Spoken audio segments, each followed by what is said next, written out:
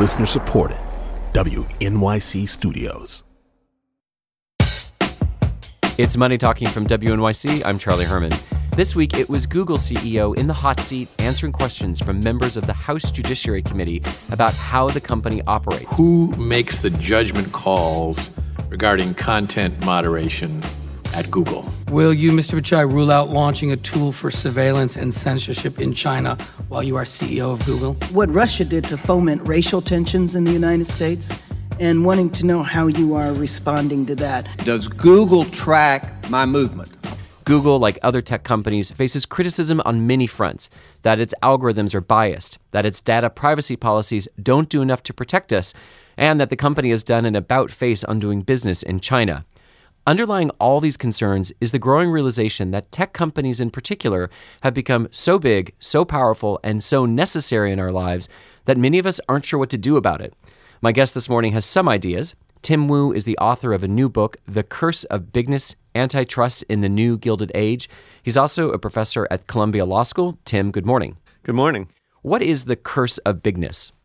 I think it's the idea that sometimes companies can get too large for their own good, and even for our good, and expand to a size where their power over economics and politics goes beyond what's good for the country. So for most of the 20th century, what were the principles that guided antitrust, anti-monopolistic policies? Well, the risk of simplification, in the United States at least, we had a robust program of antitrust enforcement for most of the 20th century. The biggest trusts were broken up. Companies like AT&T, the film studios, the IBM were all challenged, some of them broken up. There was an idea that once a company had achieved a monopoly and was freezing out all of its competitors, that it should be the target of antitrust litigation. And that tradition has eroded heavily. So how did it evolve away from that? Well, starting in the 70s, conservatives, driven by the so-called Chicago School, started to suggest that antitrust had gone too far, was out of control. It was linked somewhat to the hostility to the judiciary in general, Roe v. Wade, civil rights, and so forth. And they said, just keep everything out of business, a rise of laissez-faire again. And antitrust was confined to a very narrow, price-centered role, and it has never really recovered. Now in 2018, how would you describe policy perspective towards monopolies? I would suggest that we're surprisingly tolerant of monopoly right now. We have almost gone back to the Gilded Age, where some people said that trusts were sort of a scientific leap over anything that had come before. You look at the reverence which many people hold Amazon, Google, Facebook, even people will defend the airline industry or pharma and say, well, they have to be that big or they won't invent the next cancer cure or, they won't deliver your packages on time. And I think history suggests that size brings a lot of risks and that we tolerate monopolies at our peril. Some of the arguments that are made in favor of monopolies is that they're efficient, that there are greater economies of scale, that they make products cheaper for us consumers. Is that argument misguided?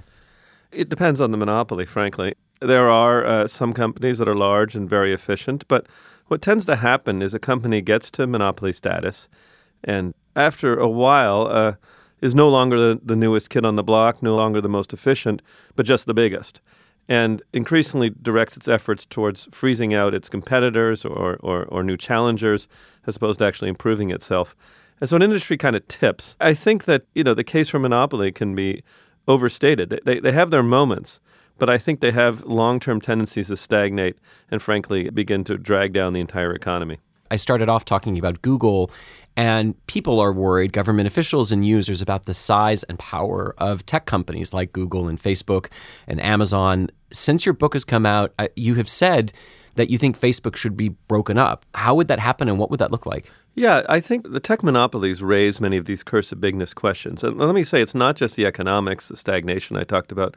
It's also a sense that no private company, no set of individuals should have that much control over people's lives.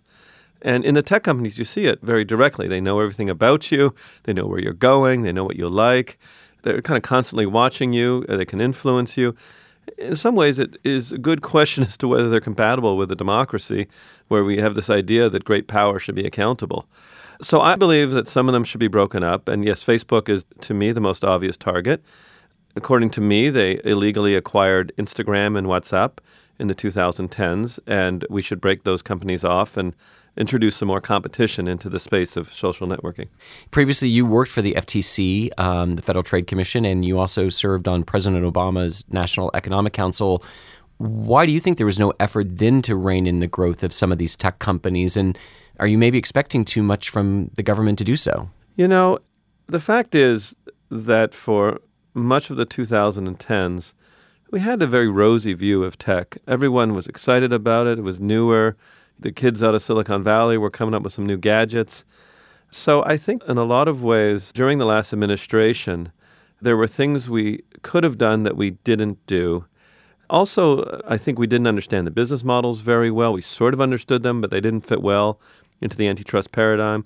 So right now, the challenge for the law and the challenge for law enforcement is to try to understand the kind of power that the tech firms have, control over data, control over private information, control over human attention. These are all things that don't go into your traditional economic framework of dollars and cents. And so the challenge right now is to try to figure out a way to get a handle on the kind of market power that these companies have. What's at stake if we don't more directly address the current situation? Yeah, you know, it's a series of unpleasant situations. One where the United States becomes more and more like some of the countries in South America, where you have extreme income inequality, you have giant concentrated monopolies which are very close to the government. If you go further, there are some very dark examples from the 20th century where monopoly and extreme government become close to each other. And I think one really great danger is the more that people feel that they have no say in government, that it's completely unaccountable to them, the more they begin to demand extreme political solutions, strong men who promise a return to greatness and national strength. And when you have those sort of figures in alliance with powerful monopoly corporations, you have, frankly, a terrifying form of government that we've seen before in the 20th century that I think we need to do everything to try to avoid. Tim Wu is a professor at Columbia Law School and the author of the new book, The Curse of Bigness, Antitrust in the New Gilded Age. Tim, thank you very much. Thank you. I'm Charlie Herman. This is Money Talking from WNYC.